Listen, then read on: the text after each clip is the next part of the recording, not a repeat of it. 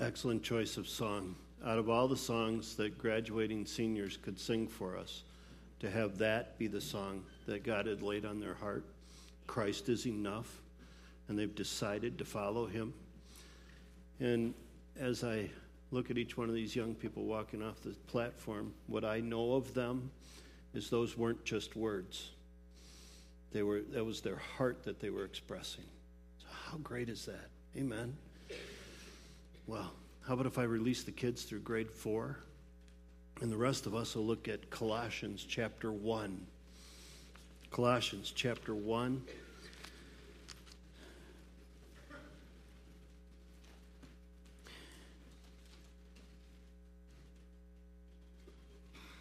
Do we need to take an offering today?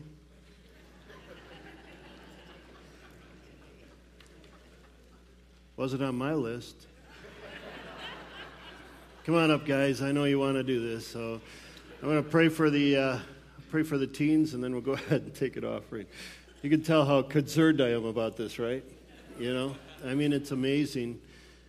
If I could just for a moment say, I'm amazed by what God does through you when it comes to this.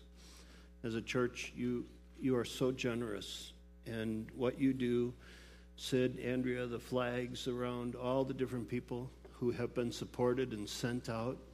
It's an amazing thing. It really is. And it's because you are faithful stewards with what God's given you. And not just the finances. You're faithful in your service. You're faithful in your love for him. And so, Lord God, I thank you for these people. And I pray you're blessed as you look down, as we take a moment to offer back to you from all that you've given to us, Lord. I pray that you would be blessed because you see the generosity of each of these in the room, each giving differently. And I pray as the bag comes by that it would be a reminder that there's a moment when we can offer something back to you. Thank you for giving the opportunity to do that. Thank you for allowing us to get a glimpse into the heart of the teens of our church this morning. I thank you for that as well. In Jesus' name, amen. Amen. Well, God's timing's perfect, isn't it? So we'll go with that. Colossians chapter 1, and we'll be looking at that together again today. And as I was thinking about graduation weekend, and as I considered what could I have to say to the graduates, and it's really interesting that this particular passage of Scripture we're looking at, Colossians 1, 15 through 20, talks about the supremacy of Christ. So just the songs that they sang to us speak to that. But I was thinking about when I graduated from high school and all the things that were going on in my heart and in my mind at that moment in time. Do you remember that? For some of you, you have your diplomas chiseled in stone or whatever, but, there were no cell phones. There were no, when you stop to think about it. But I remember when I graduated, and in high school, I had felt the call to go into ministry. I went into ministry, though, actually, about 12 years ago. Prior to that, I had better plans. So I felt the call into ministry in high school, but the night of graduation, because I had gotten a job and considered some other things, I thought of better plans I had for my life than the plans God had for my life. Have any of you thought that you have better plans for your life than God has for your life? Have any of you had that work out well for you? So, age 19, I got married. Graduates, think about that. Age 19, we got married. It was amazing. We weren't going to have any kids for 5 years, but we had all of our kids in the first 4 years. Karen could not keep her hands off of me.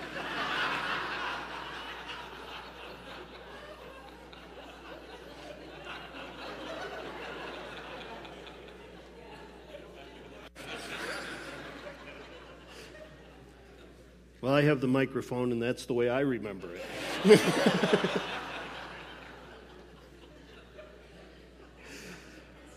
Oh, boy, I've got to pay for that one. But life stepped in. And I had great plans and things that I was going to do. And church and Jesus fit into that along the way. at my convenience and the way that I wanted it to happen. And then, October 4th, 1998, something amazing happened. And Jesus stepped into my life in a powerful way. Not because I deserved it, but because he wasn't done with me yet. And that night was the first night ever that I read Scripture, and Scripture read me. There's a big difference. I had grown up in a great home. I had memorized the Word. I had read the Word. I knew all the verses to say. I knew when to sit in church, when to stand in church. I knew how to look. I knew how to play the part. I had it all down. But inside me was this deep longing. Isn't there something more to this? And it was when Scripture read me that my life changed. And so I have a very high regard for Scripture. And so as I step into this interim period, my desire in my heart is to guide you as much as I can to have a passion for the Word of God, to love the Word of God and to have it come alive for you. Because when you stop and allow the Word of God to read you, your life changes. And sometimes it's amazing because Scripture will be reading you and it feels so good at that moment in time. There's other times when Scripture reads you and it's God putting his finger on something in your life that needs to change. And that doesn't feel so good until you change that thing. And then you're overwhelmed with yet again a sense of the joy of being in his presence. So many times I think back to the things I did in those 25 years. And I think of Paul writing this letter to the church in Colossae. And he talked about how he had persecuted the church. And in many ways, those 25 years when I was playing around with my relationship with Christ, it was persecuting the church. It wasn't building it up. So, we make the most of every opportunity. We don't live condemned in the past. We live convicted for the future. And so as I read this letter to the Colossians, my heart stirs as I open it for you. And the prayers that I read become prayers that I read for you. And the things that Paul teaches, I long to learn so that I can share them with you. So that we can become part of this movement of God that could change this world. So the letters that live that we're looking at this summer, God's timeless message to the early church, the gospel, can change our lives. Colossians chapter 1, verse 15. He is the image of the invisible God. Who is he? Let's go back a couple of verses. It's the passage we looked at last week. For he rescued us from the dominion of darkness and brought us into the kingdom of the Son he loves, in whom we have redemption, the forgiveness of God. We're talking about the Son he loves here, Jesus. He is the image of the invisible God, the firstborn over all creation. For by him all things were created, things in heaven and on earth, visible, invisible, whether thrones or powers or rulers or authorities, all things were created by him and for him. He is before all things, and in him all things hold together. And he is the head of the body, the church. He's the beginning and the firstborn from among the dead, so that in everything he might have the supremacy. For God was pleased to have all his fullness dwell in him, and through him to reconcile to himself all things, whether things on earth, in heaven, by making peace through his blood shed on the cross. So God, this is your word. And we're going to look at it today, but I pray, Lord, that you'd have it read us. Change us, Lord, as we come into the place where we look at this, so that we can leave here more the men and women that you've designed for us to be. And I pray this in your name. Amen. Amen. So, Letters that live. The gospel's the way of reconciliation. That's what we're looking at today. And the big idea is that reconciliation of all things comes through Christ, who is supreme over all. So the reconciliation of all things comes through Christ because he's supreme over all. First, we see that he's supreme over all creation. Jesus is supreme over all creation. I found something I'd like to read for you.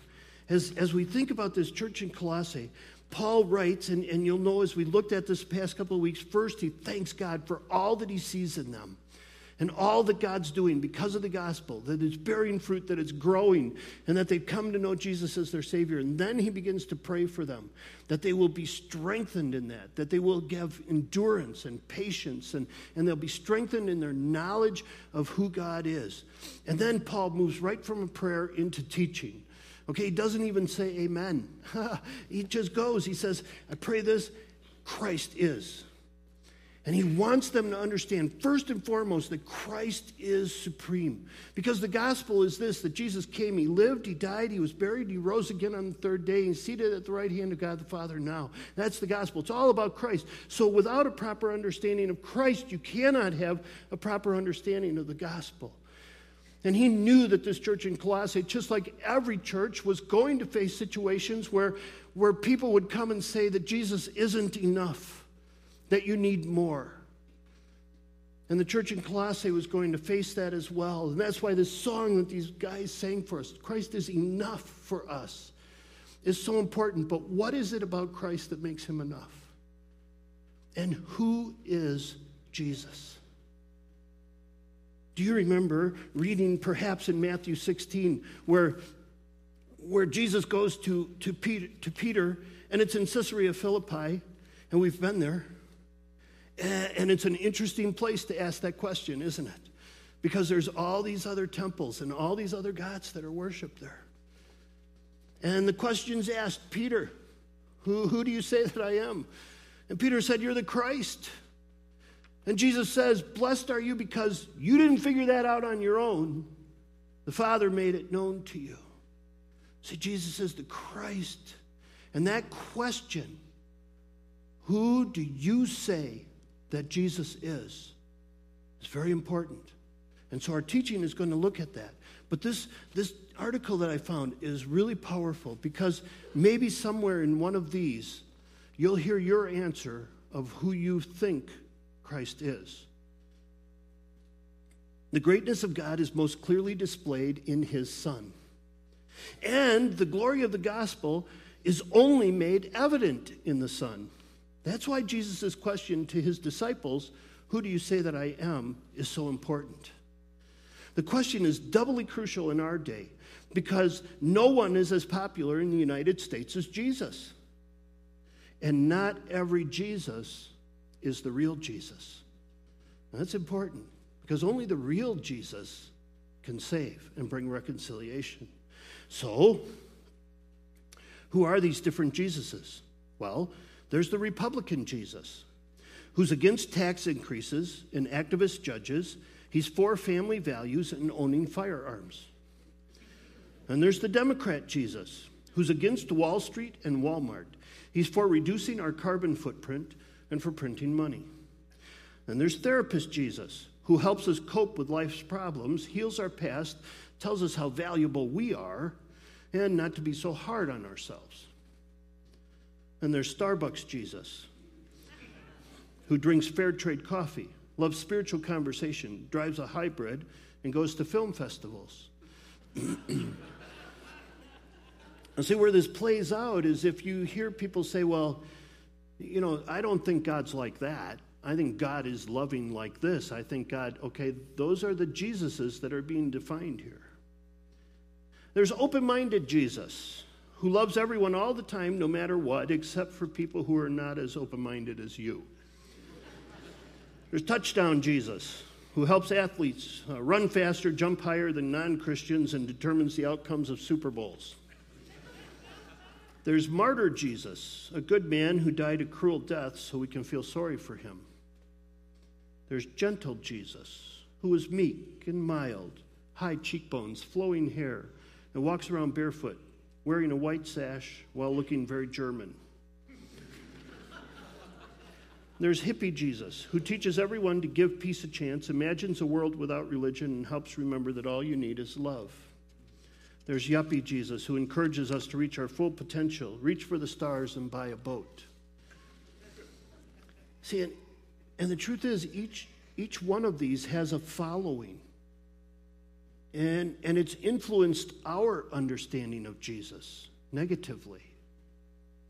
There's spirituality Jesus, who hates religion, churches, pastors, priests, and doctrine, and would rather have people out in nature finding the God within while listening ambiguously to spiritual music.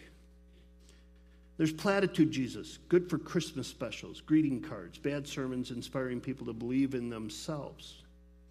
Revolutionary Jesus, who teaches us to rebel against the status quo, stick it to the man and blame things on the system. Guru Jesus, a wise, inspirational teacher who believes in you and helps you find your center. Boyfriend Jesus, who wraps his arms around us as we sing about his intoxicating love in our secret place. And good example Jesus, who shows you how to help people change the planet and become a better you. And then there's Jesus Christ, the Son of the living God. Not just another prophet, not just another rabbi, not just another wonder worker. He was the one that we've been waiting for, the Son of David and Abraham's chosen seed, the one to deliver us from captivity, the goal of the Mosaic law. Yahweh in the flesh, the one to establish God's reign and rule, the one to heal the sick, give sight to the blind, freedom to the prisoners, and proclaim good news to the poor. The Lamb of God who came to take away the sins of the world. This Jesus was the creator of earth and the beginning of a new creation. He embodied the covenant, fulfilled the commandments, reversed the curse. This Jesus is the Christ who God spoke of to the serpent, the Christ prefigured to Noah in the flood, the Christ promised to Abraham, the Christ prophesied through Balaam before the Moabites, the Christ guaranteed to Moses before he died, the Christ promised to David when he was king, the Christ revealed to Isaiah as the suffering servant, the Christ predicted through the prophets and prepared for through John the Baptist. Amen? This Christ is not a reflection of the current mood or the projection of our own desires. He is our Lord and our God. He's the Father, Son, the Savior of the world, substitute for our sins, more loving, more holy, and more wonderfully terrifying than anything we could imagine. Who do you say Jesus is? Right? And so many times I think we find ourselves in all of the pretend Jesuses.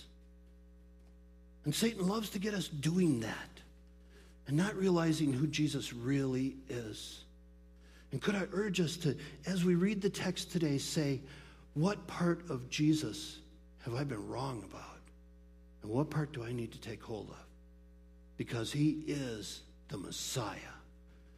And again, as we look at these letters to the early churches, they're living with a foot in each world. They've got this old covenant that they were brought up in, and it's like, wow, what do I do with this now that Christ has come in? And then there's this like, wow, Christ has come in, look what I can do with this. And so it's this unfolding that helps us understand the fulfilling of the Old Testament. And so these letters are so critical and so crucial for us to understand and to grab hold of. Because this high Christology piece that's here, and this passage that we're looking at today is thought of as a cosmic hymn, that it was probably a hymn that was sung by the early church, possibly just celebrating this amazing truth that Christ is God, which would have been revolutionary to them.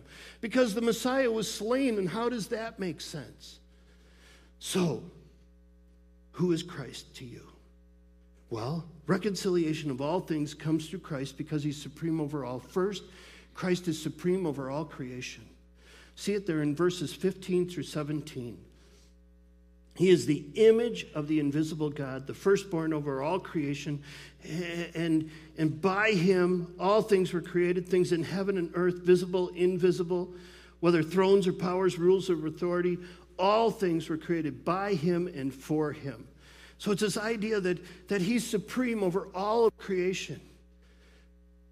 And it's so significant that this follows what Paul just prayed for them, that he rescued us from the dominion of darkness and brought us into the kingdom of the Son he loves, in whom we have redemption, the forgiveness of sin. And in this, we get a glimpse of the beauty and the glory of the gospel. Because the gospel has truth in this, is that it's personal. It's personal. Jesus came and lived and died and was buried and rose again so that your sin could be atoned for and there could be reconciliation for you with God, and you could have a personal relationship with the God who created you. And that's a huge part of the gospel, but it's part of the gospel. The second part is that same Christ who came and hung on the cross was not just your king, he was the king of the universe. And the king of all creation, because he was supreme over all creation and still is, because it was all created by him. And so he's supreme over it because he is the image of the invisible God. John 1:18 tells us this. Turn back to it. Read it to you exactly here. You may want to mark it in your copy. No one has ever seen God, but God, the one and only, who's at the Father's side, has made him known. No one has ever seen God. In 2 Timothy, Paul writes this: God, the blessed and only ruler, the King of kings and Lord of lords, who alone is immortal, who lives in unapproachable light, who no one has seen or can see, to him be honor and might forever. See, God is not able to be seen in his magnificence and in his awesomeness. He is not able to be seen unless he chooses to reveal himself, which is what he does in Christ. In Christ, God makes himself visible. And so the image is not something that looks like God. It is the exact representation of God because he is God. Now, we are made in the image of God, but we are not the image of God. Christ is. Christ has always been and always existed. He was firstborn over all creation, our text tells us. He was before all things. He's supreme over all things. He wasn't created. He's the Son positionally. He's not the Son in that he was born. It's huge to remember. Christ was always. He is God. And he's supreme over all that he's created. And it goes on to say that by him all things were created. Now, as we look at these verses, and trying to take the original language and put it into our language, at times that interpretation process can be difficult. And it can be hard for us to understand exactly what God's trying to say here. And that's okay. We can wrestle with that. God's okay with that. But remember that for Paul, it's so important, this idea of being in Christ. We've looked at that several times, and if you've been looking through the letter at Colossians at all, look and note how many times after this passage Christ starts to be mentioned because of how supreme he is and how important it is to be in Christ. Because at the end of the day, all that matters when you die is, are you in Christ? At the end of the day, with the things you're going through in life, are you in Christ? And so being in Christ for Paul is huge. And so this verse, actually, as we look at it, would translate better, I believe, if we were to understand that in Christ all things were created, through Christ all things were created, and for Christ all things were created. In, through, and for. It's all about Christ. Everything is for him. So you were created for him. And as soon as we grab hold of that and stop living for us and start living for him, then all of a sudden we start to take on that which we've been created for. All right? Now, a pipe wrench is a great tool, and it's been created for taking pipes apart. If you use that as a finish hammer, it doesn't work out so good. It wasn't created for that. Now, it can still pull it off, but it's going to make a mess. Get it? See, so we've been created in Christ, through Christ, and for Christ. And not just us, everything that has been created, Christ created. That's Jesus. And in him, all things hold together. Oh, man. Every electron that goes around, whatever it is that it goes around. What is it? nucleus, proton, I don't know. Does it matter? It doesn't. It does to him, but he takes care of it. Every electron, he holds those all into place. Every sun is there. Every star is there. And it's right where it's supposed to be because he determines where it is.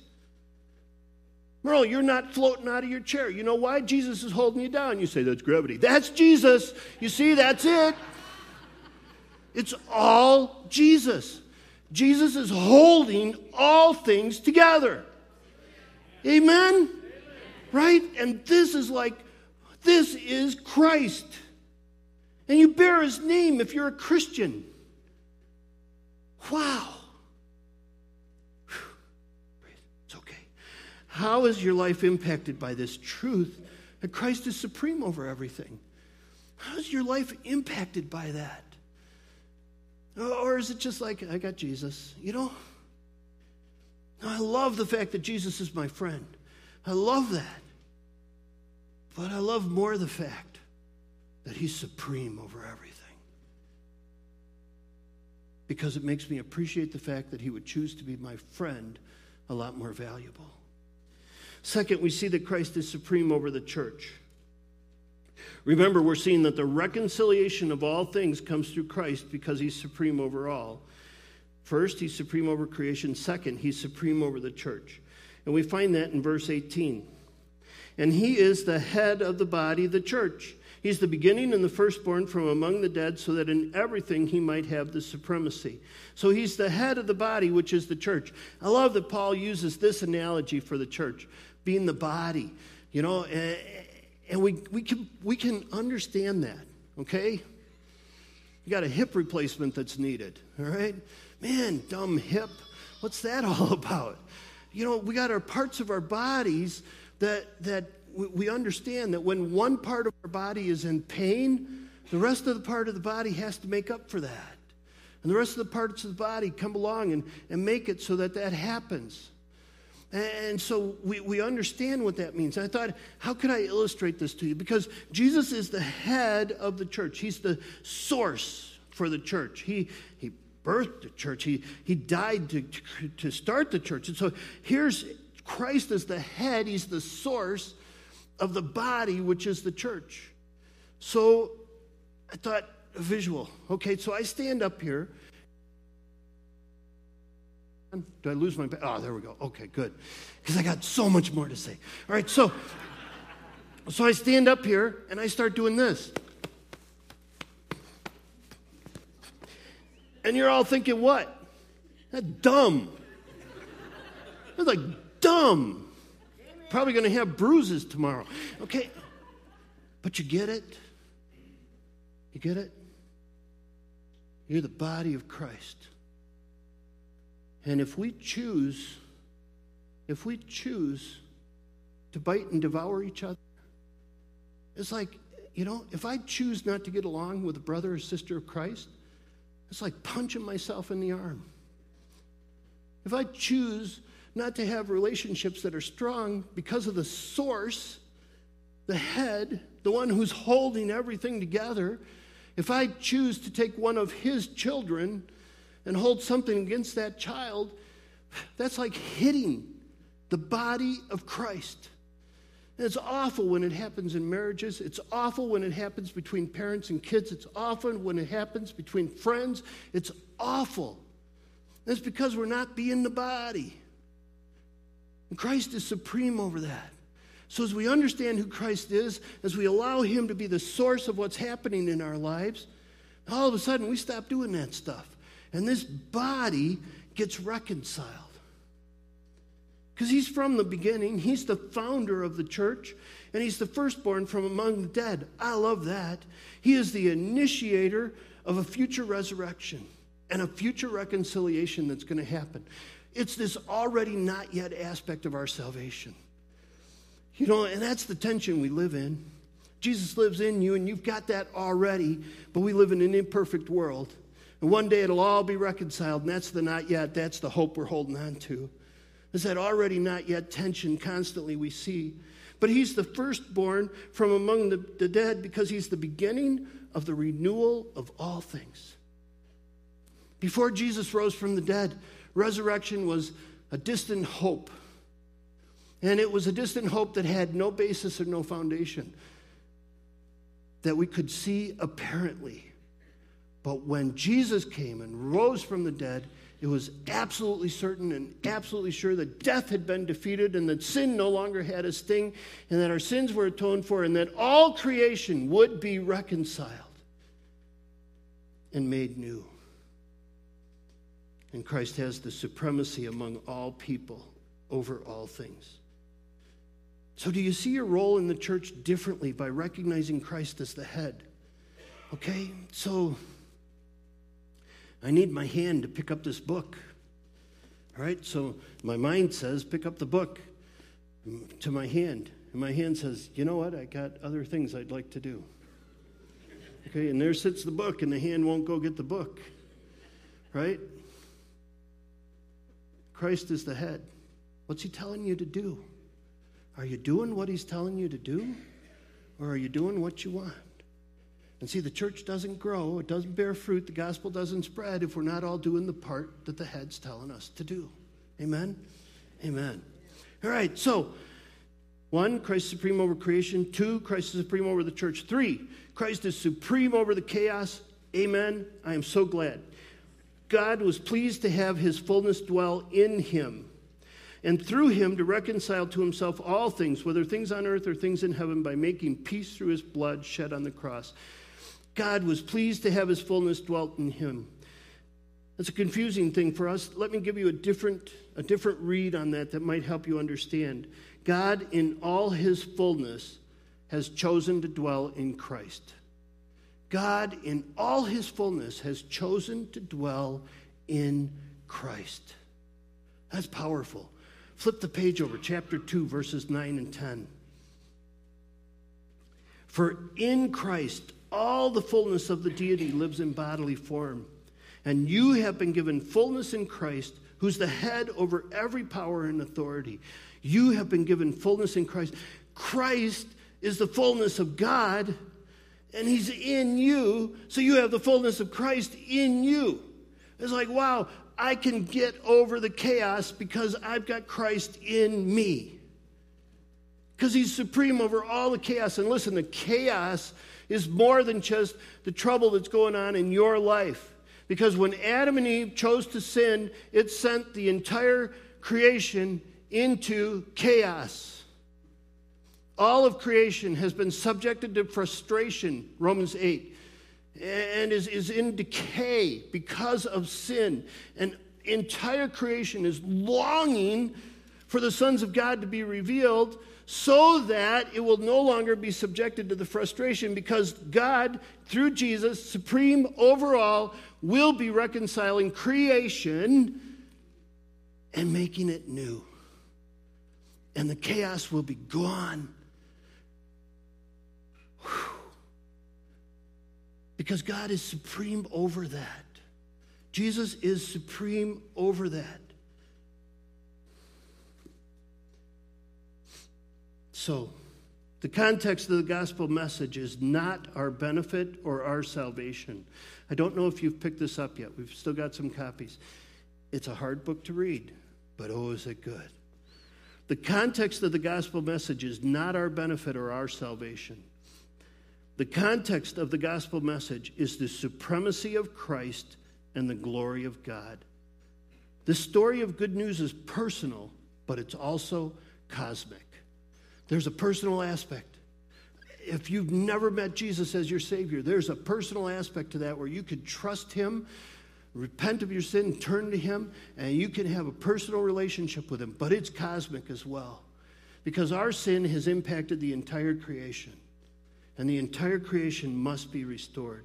And that's what Paul is telling them, is the chaos that you are in, just the chaos that's going in all around you, Christ is supreme over that. In the same way that Merle doesn't float up out of the building because Jesus is holding him down, Jesus is supreme over this chaos. Amen? So, October 4th, 1998, I'm reading a passage. And all of a sudden, this passage reads me. And it's John 17. the prayer that Jesus prayed the night he was betrayed. Father, the time has come. Glorify your Son, that your Son may glorify you. For you granted him authority over all people, that he might give eternal life to those you've given him. Now this is eternal life, that they may know you, the one true God, Jesus Christ, whom you've sent.